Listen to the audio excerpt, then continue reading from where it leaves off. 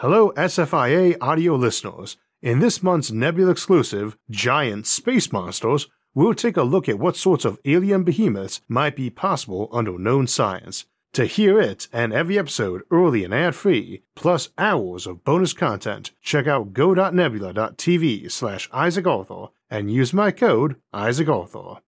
This episode is sponsored by Skillshare. The rocket equation is an amazing thing. It enabled us to launch into space and step foot on the moon. But at the same time, it's the thing which most holds us back from easy space travel. So let's avoid it using beaming technologies.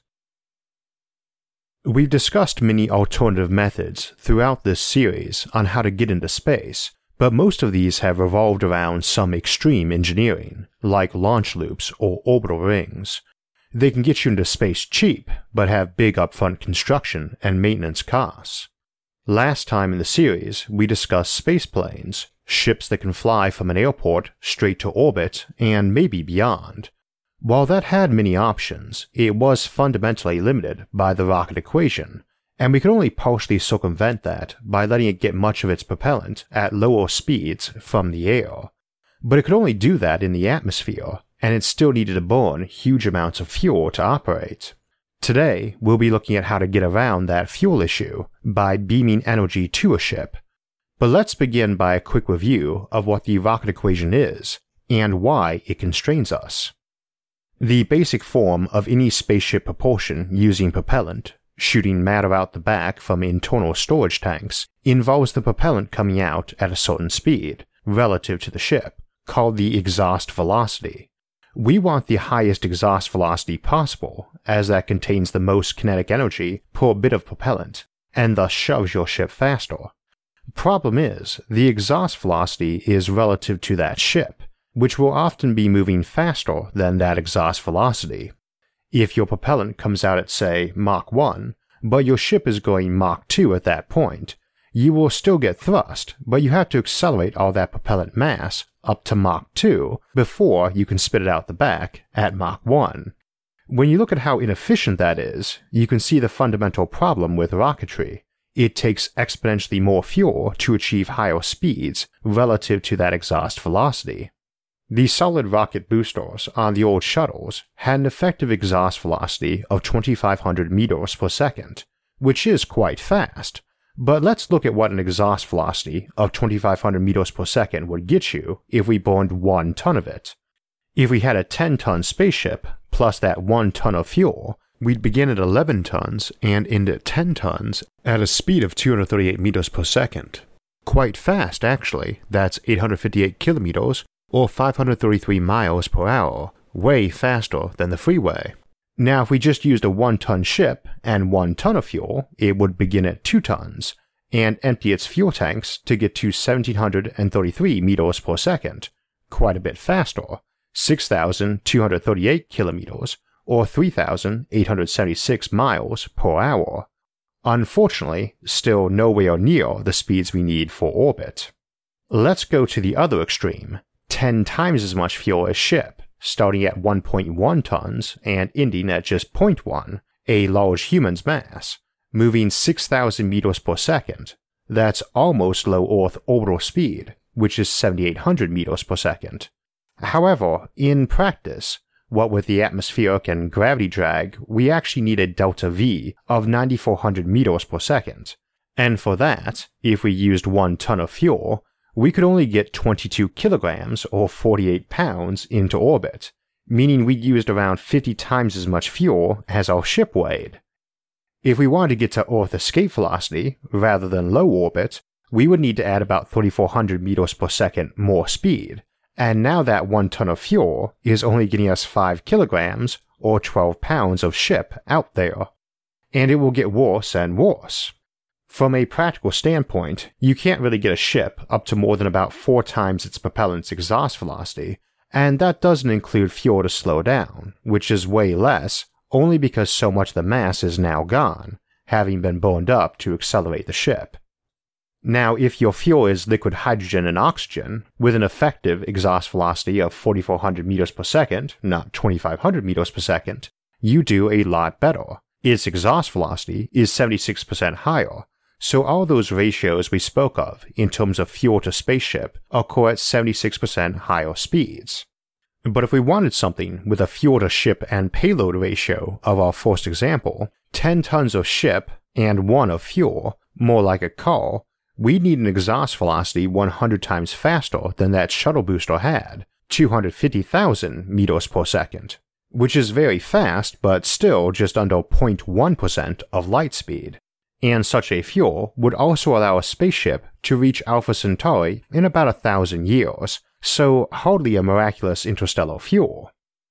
So that's the problem with the rocket equation, or part of it, because I've been saying effective exhaust velocity a lot, not just exhaust velocity, and a critical aspect of rocket propellants is that things don't just magically blow out the back of the ship at thousands of meters per second.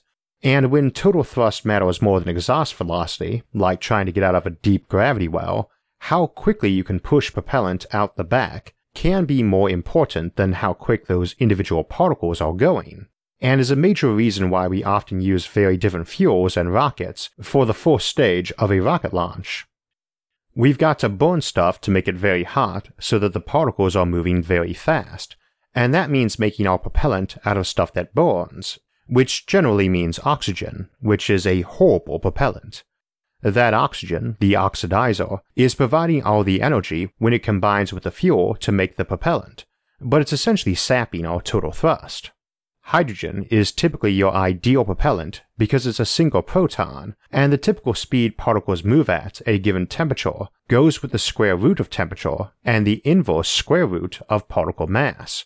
Quadruple the temperature, double the speed. Quadruple the mass, half the speed. Oxygen, being 8 protons and 8 neutrons, weighs about 16 times what hydrogen does, and so is only moving at a quarter the speed of any hydrogen atom at the same temperature. We just saw what a big deal exhaust velocity was for ships, and quadrupling the exhaust velocity of that propellant is the difference between a ton of fuel getting 5 kilograms away from Earth, or about 60 times that. It's a very big deal. We have one more problem though, because we can't just quadruple the temperature for instance, or we'd melt our engine. This is essentially why the ion drive is so enticing as an alternative. It shoots particles out at very high speed, using a magnet and electricity to do so. This is also why we like using light or lasers for propellant. The exhaust velocity of light is the speed of light, and when you plug that in as your exhaust velocity, you need to be moving at interstellar speeds before you even need to worry about the rocket equation, as it's about 100,000 times faster than our typical rocket propellants.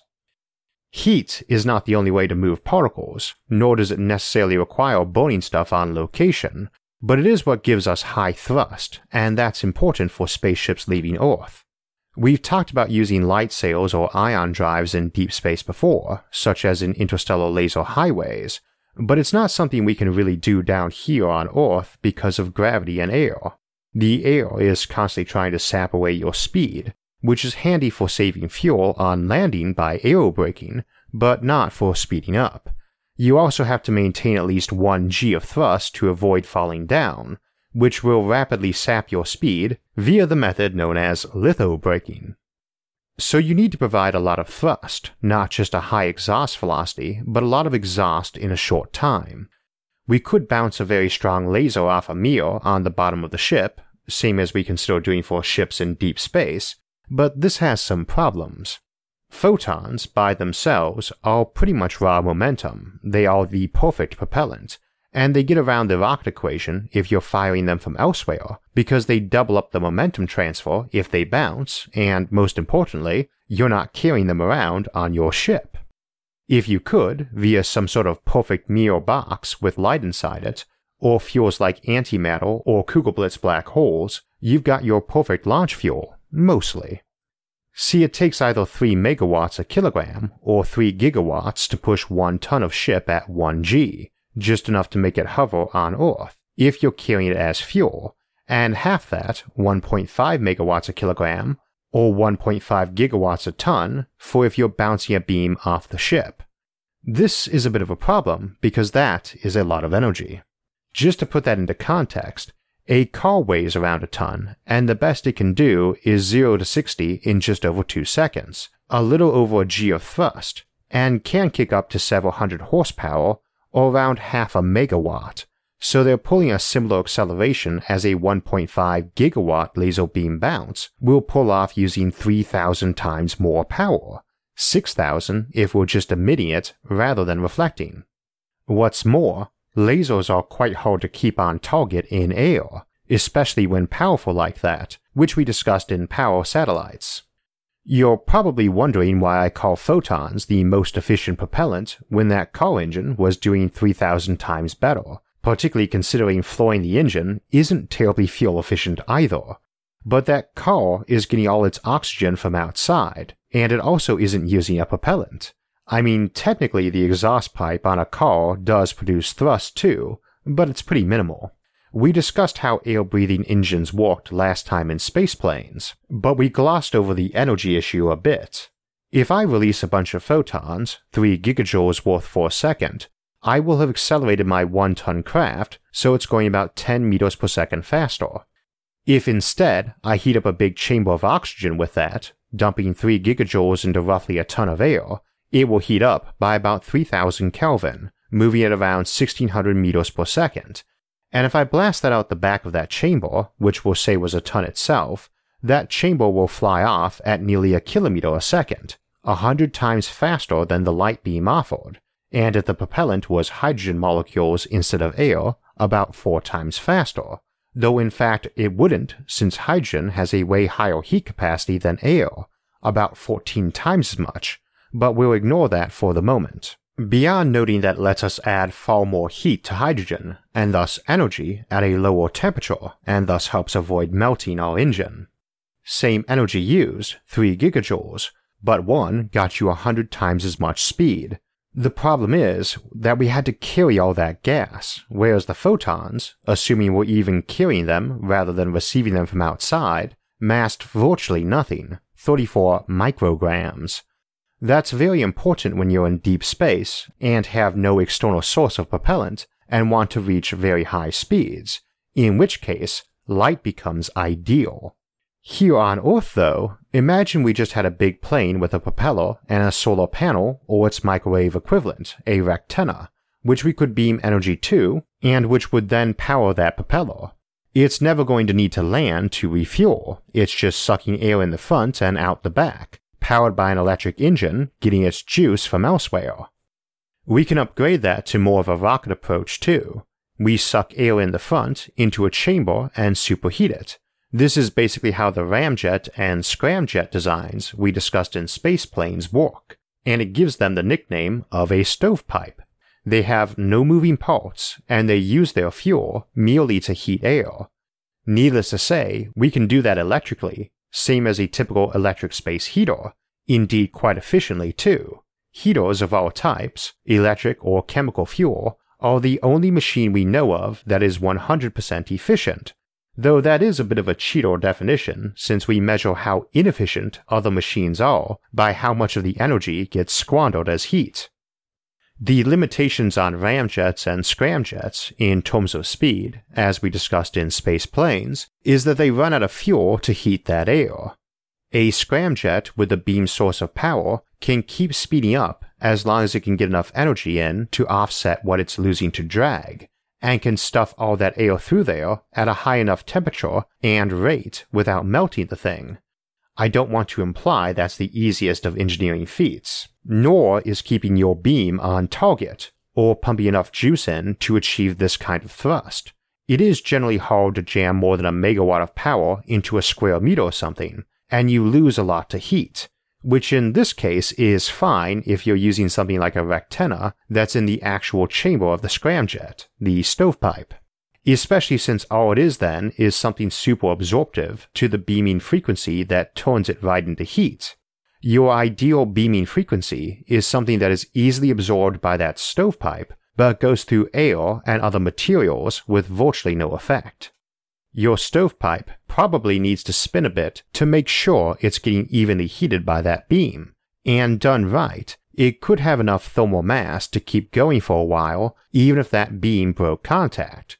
Fortunately, you are still mere milliseconds of light lag from your power sources, so maintaining that lock or re-establishing it is a lot faster and easier than when we discuss power or laser beaming for interplanetary or interstellar ships. The other good news is that once you start getting up above the main atmosphere, your drag starts going down, though of course you are also running low on material to cram into that stovepipe and to provide conventional lift on your wings. Fortunately, you'd be moving very fast by then, and as you go up more, a lot of what's available becomes hydrogen rather than oxygen and nitrogen. Ideally, this should let you avoid even needing an onboard propellant, but if you do need some, you're getting an exhaust velocity out of it equal to whatever temperature you can max out at. And if we're talking something like tungsten's melting point, 3700 Kelvin, diatomic hydrogen would be coming out at 6800 meters a second. In an energy-rich society that would likely do power beaming, hydrogen is easy enough to source, what with all those oceans, and you shouldn't even need to tap that until you're nearly up to orbital speed anyway, if at all. Once you're out of the atmosphere and in orbit, you do need that onboard propellant, but you don't need the high thrust anymore, and could switch over to a low thrust option like an ion drive, powered by that energy beam, or even just go the reflection route. It's very easy for me to imagine personal spaceplanes along these lines, in an economy running on either fusion or beamed-in power like we discussed in power satellites. You use classic propellers or turbofans for low speed, switch to the stovepipe scramjet for high speeds, and to ion drive or reflection once in higher orbit for long slow acceleration to interplanetary or interstellar speeds. Of course, beaming isn't limited to photons either. You could send a beam of ionized particles instead, reflected magnetically or captured for use as propellant later, though that doesn't work well in an atmosphere. So quite a few engineering challenges, but no super science involved either. What's the upsides of this approach, beyond what we mentioned? First, it does circumvent the giant personal weapon issue. It's still a fast device, meaning you can crash it into something, but unlike our other higher power sources, atomic fission, bottled light, antimatter, or black holes, it doesn't actually contain those itself. It just has its own kinetic energy, and thus is way safer for on-planet or low-orbit use. Barring a fusion reactor that is also quite compact and cheap, this is really the only option that would ever permit a personal spaceship. Your neighbor can have one in the garage, no risk of explosions or terrorist applications beyond speeding up and ramming something, which is not very attractive as an attack method, especially since to get power, you need that off-site beam, and you need precision tracking. So if you deviate dangerously, you can be easily targeted, and your hypersonic debris is going to mostly burn up before smacking stuff anyway. You won't be pulling high-speed maneuvers anywhere near the ground. So it's very safe, and it's also very cheap as a spaceship goes, because that core engine is just a big scramjet cone and stovepipe, probably just raw metal, though it might get pricey with extreme precision machining and expensive alloys. However, those are both the kind of thing an economy of scale tackles well, so we could be talking about car prices, something you could probably fit into a large garage and could probably buy without being fabulously wealthy. This will probably never be the most efficient way into space. The orbital ring is likely to always dominate that for reasonably fast, low-energy ground-to-space options.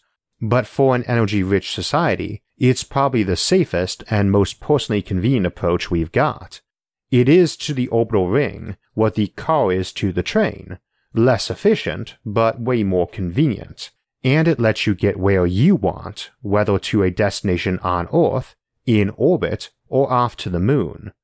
Indeed, it could be scaled up for interplanetary travel, your own personal space yacht, though without an onboard power source, you do have to stay in places where those beams are available, or have a secondary engine to work outside their zone of coverage, a bit like early cell coverage you'd expect it to grow with time.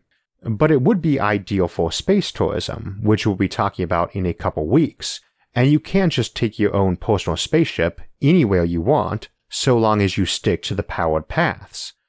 You probably would use that approach too for orbital versions. Keep a powerful and wide beam running between set mirrors or similar to create lanes, minimizing the need for tracking and keep the beam on, and also minimize traffic problems too. If everyone owns one, you definitely want some metaphorical roads or skyways. So we've got our upcoming episodes in a moment, including a live stream this weekend, and it reminded me of a comment I got after one about it being neat during those to see where I did all my writing at. I know a fair number of writers who can walk anywhere in a physical sense, but for me, the old rule of thumb about finding your own space to walk in is entirely literal, and my office at home is entirely configured around that, and it's the only place I write. Writing is a very wide area when it comes to both mediums and styles, so that no one's process or advice is really going to work for everyone, or anyone if you try to mimic a process exactly. But some advice is fairly universal, and that's one of them. There's an excellent video course by Simon Van Boy, 6 Steps to a Successful Writing Habit, on Skillshare, that I have to admit appealed to me in large part because it was such a close match for my own process. But as mentioned, there are many different work styles and mediums, and someone used to writing news articles on their laptop on the bus, between events, is going to be far different than someone writing a novel at a home shared with a noisy roommate, or someone writing weekly science videos while trying to fend off his cats. So if you're trying to get started writing, it's a good idea to sample the methods of a lot of different people till you find your own. And that's true of almost any creative work, not just writing. Skillshare has a ton of videos on writing, everything from best methods to how to make an interesting protagonist, and a lot of other instructive or inspirational videos on creative processes like drawing or animating. A premium membership gives you unlimited access to over 20,000 high-quality classes on must-know topics, so you can improve your skills, unlock new opportunities, and do the work you love. Join the millions of students already learning on Skillshare today with a special offer just for my listeners. Get 2 months of Skillshare for free. To sign up, visit the link in the description, and the first 500 visitors get 2 months of unlimited access to over 20,000 classes for free. Act now for this special offer and start learning today. So as mentioned, in a couple of weeks we'll be taking a look at space tourism, from the near-term possibilities of orbital hotels to the more fascinating options on the moon and beyond. But first, next week we'll commemorate the 4th of July, the day of barbecuing, by taking a look at synthetic meats and other tasty technologies, from lab-grown meat to mammoth steaks and dino burgers.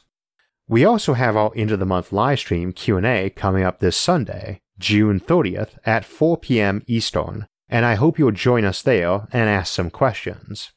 For alerts when those and other episodes come out, make sure to subscribe to the channel, and if you enjoyed this episode, please like it and share it with others. Until next time, thanks for watching, and have a great week.